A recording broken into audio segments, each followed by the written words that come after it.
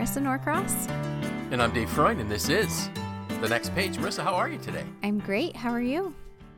I'm wonderful. Oh, wonderful. Wonderful. It's, you know what, we're recording on a Friday. Mm-hmm. The sun was out today. Mm-hmm. It's like November, and it hasn't really gotten cold yet. No, it's been so strange. I think I shared a few weeks ago that, October is my favorite month, or one of my favorite months. And I was just saying to my husband last night that, I couldn't believe that October was over. Right. And I feel like it wasn't my usual October. It felt very out of sorts for me. It went by really quickly. The weather seemed so different. Even just driving around the foliage, the changing of the leaves, just it feels very different to me. It's almost disorienting. Like sometimes I don't know what day or month. You're right. Yeah, because by now the trees should have been much more colorful and probably more leaves down, and it just isn't. It's just been different. It's been different, but that's good because it's also, I feel like, extended the season a little bit. I remember last year, I believe it was November 1st. It snowed. I remember being home with the kids, and I woke up and I thought, it's time to start my holiday shopping. But this year, I started even earlier because we all have seen the media about supply chain. Yeah. So. Well, and just the other night at dinner, engineer Tim says, "Hey, I listened to this song today," and so he asked Google to play "It's the Most Wonderful Time of the Year" with Andy Williams. I said, "Oh, yes, it is. It's right around the corner." Yes. So, but we're not going to talk. People say, "Come on, David, please don't talk about that yet." Get on with the show. Get on with the show. So my post this morning was titled "Redemption." Mm-hmm. And when you see the word or hear the word redemption, what do you think about? I don't know. There's nothing that jumps, straight to mind for me on redemption. Okay. I think redemption to me is like a special word. It's a word that speaks of being given an opportunity that maybe you didn't deserve. Mm-hmm. Or maybe that other people perceived that you didn't deserve. Yes. Yeah. Yes. A perceived lack of deserving, whatever. Mm-hmm. And so today's, and you knew what the post was about because I told you before I wrote it, because we were doing an interview and talked about the podcast person. Mm-hmm. So, today's post is probably the second time I've done a podcast on General Grant. Mm-hmm. And the reason why I chose to do it is I just finished another book that was, you know how sometimes you read a book and it ends too quick? Yes. You just wish that it would go on, and this was a book like that. And the book is To Rescue the Republic, which is about Ulysses S. Grant, and it was written by Bret Baier. And I love the way Bret Baier writes because he's a great storyteller. And I just love writers that tell stories. But if we think about General Grant, well, first of all, his name wasn't Ulysses. That was his middle name. Mm-hmm. His first name was Hiram. And I'm certainly glad that West Point screwed up. And because when he got to West Point, he was supposed to be named, his name was Hiram Ulysses Grant. And somehow when the recommendation, or however they do it, when the name was sent in, when he was, what do they call it when you're going to, you're recommended for West Point. Randy's going to tell us, our boss is going to tell us because he's a West Point grad. Mm-hmm. So Ulysses S. Grant shows up at West Point, and he finds out that his name is, Hiram Ulysses Grant shows up at West Point and finds out that they have identified him as Ulysses S. Grant. S is something they just made up, I don't know where they came up with it. Mm-hmm. He got the nickname Sam from his classmates, but his name really was Hiram. So anyway, he graduates from West Point, starts his military career, marries his sweetheart, ends up stationed out west in California in something that was less than desirable I mean, it was a very boring post. Mm-hmm. Gets really homesick, gets really depressed, and starts drinking. Mm. And he's faced with a choice: either face a court-martial or resign from the military. So rather than going home disgraced, he resigns. He didn't even have the money to go home. He had to borrow money to go back to his family. Imagine if the story of General Grant ended there. Mm-hmm. And people don't realize what all General Grant... So if I were to ask you, what do you know about Ulysses S. Grant? Oh, this is embarrassing. I hope none of my history teachers are listening. All I would say was that I knew he was a president. And that's all I would have to contribute. But everyone, all of our listeners know that I am not the history buff that is you. Right. And he's on the $50 bill. Didn't know that, but... Didn't know that? Now yeah, he's on the $50. Well, there aren't that many people that use $50 bills. A lot of people know that Ben Franklin's on the 100, but yeah. So if we think about this, Bret Baier's book, the whole principle of Bret Baier's book is that there were 3 times when Ulysses S. Grant saved the Republic. Mm-hmm. And so I want to just touch on some of those. So the first one is, so what happens, the way he gets back into the military is the Civil War breaks out. His town is looking to put a volunteer group of Union soldiers together, and he was asked, because he was a West Point grad, if he would get them organized and help with some training. And so that's really how he ends up getting back into the military. He ends up, so I'll identify a couple things here. Serving in the Civil War, he was known as the general that prosecuted the battles of Fort Henry, Fort Donelson, mm-hmm. Shiloh, Vicksburg, Chattanooga, the Overland Campaign in Virginia, the Siege of Petersburg, and the Appomattox surrender. And you think, wait, how does a guy go from a volunteer that was asked to resign, and he volunteers after that, to do this? Well, he was amazing.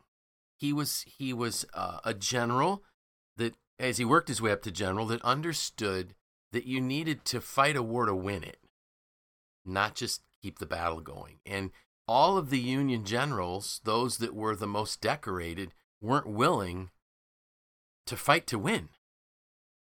And so Lincoln is getting very frustrated, very discouraged with his generals, and finally, after seeing all of the success that Grant has, names him the lieutenant general, which actually up until then there were only 2 other lieutenant generals rank ever in the U.S. military, and Washington was the first. And there was one more it escapes me. It's in my post. It was the second, but Grant was the third. So he gets this military honor. He finishes the war. He wins a resounding victory over the South, over the Confederates. But the first thing that you really see about Grant in his amazing character is the surrender at Appomattox. So Appomattox Courthouse is where the Confederate Army surrenders, and General Robert E. Lee shows up in a brand new suit, a brand new uniform, a beautifully shined sword, polished boots. And Grant shows up in dirty uniform, like he didn't make himself look pretty, so to speak, for the surrender. And he allowed the South to surrender with dignity. He allows the Confederate soldiers to not only take their weapons, but their horses when they surrendered, because he knew they would be needed to help them start their farms back.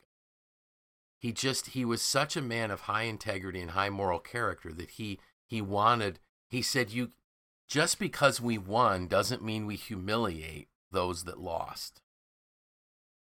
So now we see him at this amazing surrender at Appomattox. So the other thing that we know about Grant was a staunch abolitionist. he was a staunch supporter of Abraham Lincoln. He was a staunch supporter of things that would resettle. Construction is what I'm referring to. Things that would resettle the South, restructure the South so that it could be a thriving economy, and that all of the blacks would need to be freed. Then we know that Lincoln is assassinated. So Lincoln is assassinated, and actually Grant was very probably a target for the assassination as well, because they were going to try to assassinate everybody that had anything to do with winning the war and so on. And we don't have time to get into why he wasn't there. He was invited to go to Ford's Theater with the Lincolns, but he and his wife didn't want to. And Grant almost, for the rest of his life, felt as though had he been there, he could have saved Lincoln's life. He would have heard the door open. He would have jumped in between John Wilkes Booth and the president, and perhaps Grant would have killed, but the president would have lived on. So that really was something that bothered him. So Lincoln, so the first time he saves the Union, the Republic, is helping win the war. The second time is that Andrew Johnson becomes president when Lincoln is assassinated. And Andrew Johnson is a racist. And he does not want to implement the 13th, 14th, and 15th Amendment. He's trying to do whatever he can to just get in the way of... He wanted to punish the rebels in the South, but still was a racist. And so, just to give people ideas of what these things mean, the 13th Amendment abolished slavery. The 14th Amendment granted citizenship to all persons born or naturalized in the U.S., including former slaves. The 15th Amendment granted citizenship to all persons and went on to talk about the fact that government could not punish them. So the 14th, those are real high-level things of the 13th, 14th, 15th Amendments. They were critical documents for our nation. And so Grant literally stood in the way as the commander of the armed forces of Johnson, like, not enforcing him, if I can call it that. And during this time frame is when the Ku Klux Klan came into being. And through Grant's, so then Grant becomes president. Okay, so he wins the election. He's recruited to run for president. He becomes president. While he's president, he establishes the Department of Justice. And he begins to work on Reconstruction, trying to resettle the South in a way that would benefit all citizens. Make sure the 13th, 14th, and 15th Amendments are upheld, and uses the Department of Justice to stamp out the Ku Klux Klan, which he successfully did until he was out of office, and it resurfaced again, if I'm not mistaken, at the turn of the last century. So he did amazing things then as a president. That would be the second time I think he rescued the Republic. The third time, and this is the one that's very, very little known, is the election that takes place after Grant's second term. He wouldn't run for a third term, even though there was no constitutional amendment saying he couldn't. He didn't want to run for a third term. So there's no winner of that election. And the reason there's no clear winner of the election was some of the states in the South, because there was all kinds of confusion as to who is really the governor, who isn't the governor. In some states, the states had two sets of certified election results. So now we have a contested election. So what Grant was able to do was he actually got agreement that there be an electoral commission that, if I'm not mistaken, had 5 Democrats, 5 Republicans, and I think 5 Supreme Court justices. Could be wrong on that. And they would hear the case from each state, and they would decide the election. So imagine the chances of this country being ripped apart again in a civil war. But he negotiates a deal, and this commission then, hearing all the cases, ended up certifying Rutherford B. Hayes as the president. So there's a ton of history that people don't really care about, unless you're a history nerd like me. But what if he had never been given the chance? What if the last time we heard about him was after he was a drunkard that had to resign from the military? Somebody offered him a chance of redemption. And he changed our country. So and my reason for sharing that one is, how many of us have those folks in our companies? Somebody that just needs a chance, or maybe they're not in our company yet. Maybe they're in our families. Maybe they're in our community. Somebody who just needs a chance at redemption. Because we have no idea what they may actually accomplish. Yeah, but we're certain of one thing: if we don't give them a chance, they won't accomplish anything.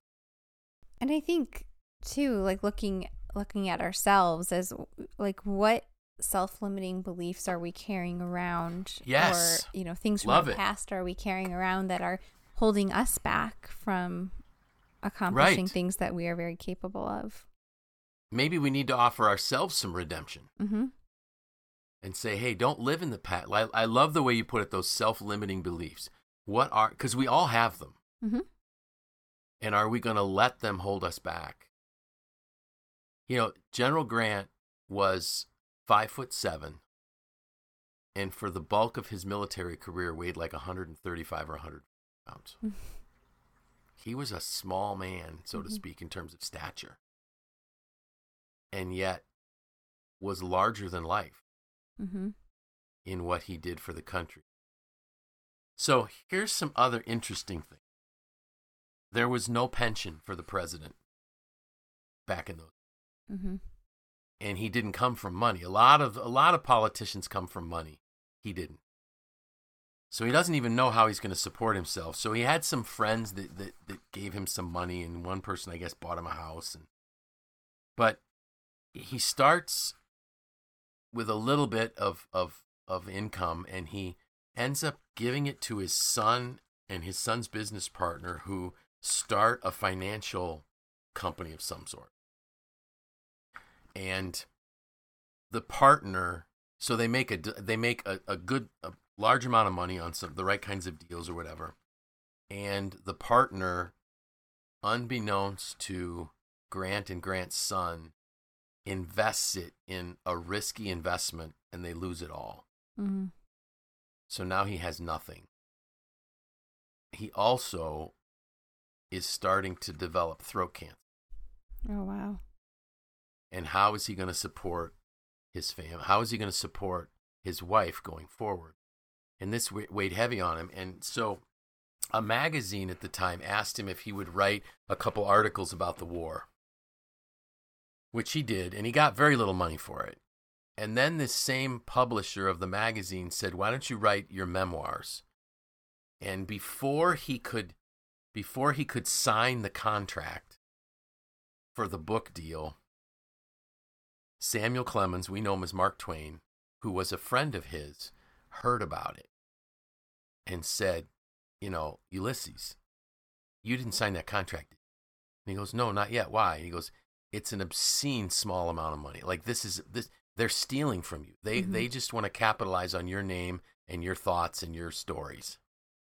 So Samuel Clemens writes a contract that was fair, that gave Grant and his estate the appropriate amount of money, which allowed his wife to live comfortably for the rest of her life. So it was somebody coming back to finally say, hey, this, you can't treat the man this way. This just is. So again, somebody came to his aid, so to speak, and helped him through this. And then an interesting thing. So his funeral. So he dies of throat cancer. He literally, when he finished the book, he could barely speak. And he could barely swallow even water. He was getting shots of morphine directly into his neck to help with the pain. But he finished the book, and he died. And the pallbearers at his funeral were 4 generals. General William Tecumseh Sherman and Philip Sheridan of the Union Army. Simon Buckner and Joseph Johnston of the Confederate Army. So 2 generals from the army he defeated were his pallbearers. To me, that just says volumes about who the man was. So again, it makes me think about greatness comes from people being given opportunities. Mm-hmm.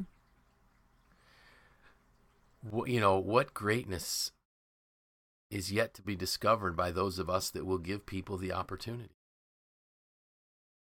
It's there. And like, I love how you put it. What greatness, what great contributions. And if you had asked Grant if he was great, he would say, I wasn't great.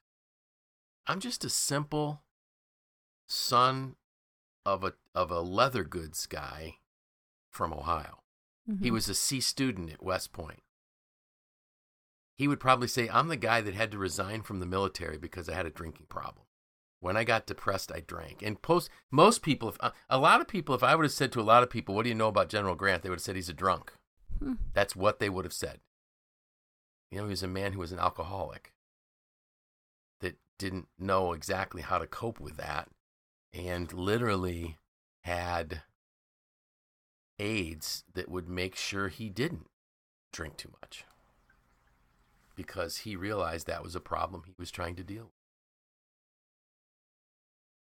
But probably, in my opinion, and again, I'm not a historian, just an amazing, great president that helped our country at least 3 times. So what do you think I missed? I didn't want this to be a history lecture, but no, I think I'm glad that you read all these Bret Baier books and then share with me the synopsis, because I think you always do find that leadership lesson from history, and I think that's really important. One of the sad things that I heard about was that General Grant's statue in San Francisco was one of the statues that was pulled down. And the sad part is people don't know who he was. Mm-hmm. He was an abolitionist. He supported the rights of Native Americans. He wanted fair and ethical treatment for the Confederates that fought against the Union. I can't see any reason. He believed in education. He believed in, all of the things that we would think are things of value. He valued people of all races and all ethnic origins. But sometimes we get caught up in the thought of the day and we don't even take the time to think about who was this man. Mm-hmm. It's interesting. A lot of historians, at least until the 40s, I did see this, rated him as one of the worst presidents in history. Wow. And I couldn't figure out why. There were scandals in his administration, but let's face it, whose scandal? None of them related to him. But which president has not had scandals in their administration? Mm-hmm. But in the 40s, there was a revisiting of his legacy and his history, and they said, well, maybe he wasn't such a bad president. So now you're going to say, so what are we writing about next? I have no idea.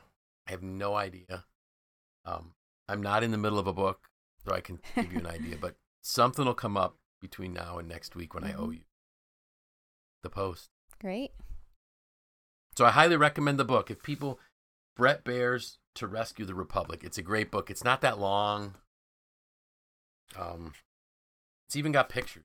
So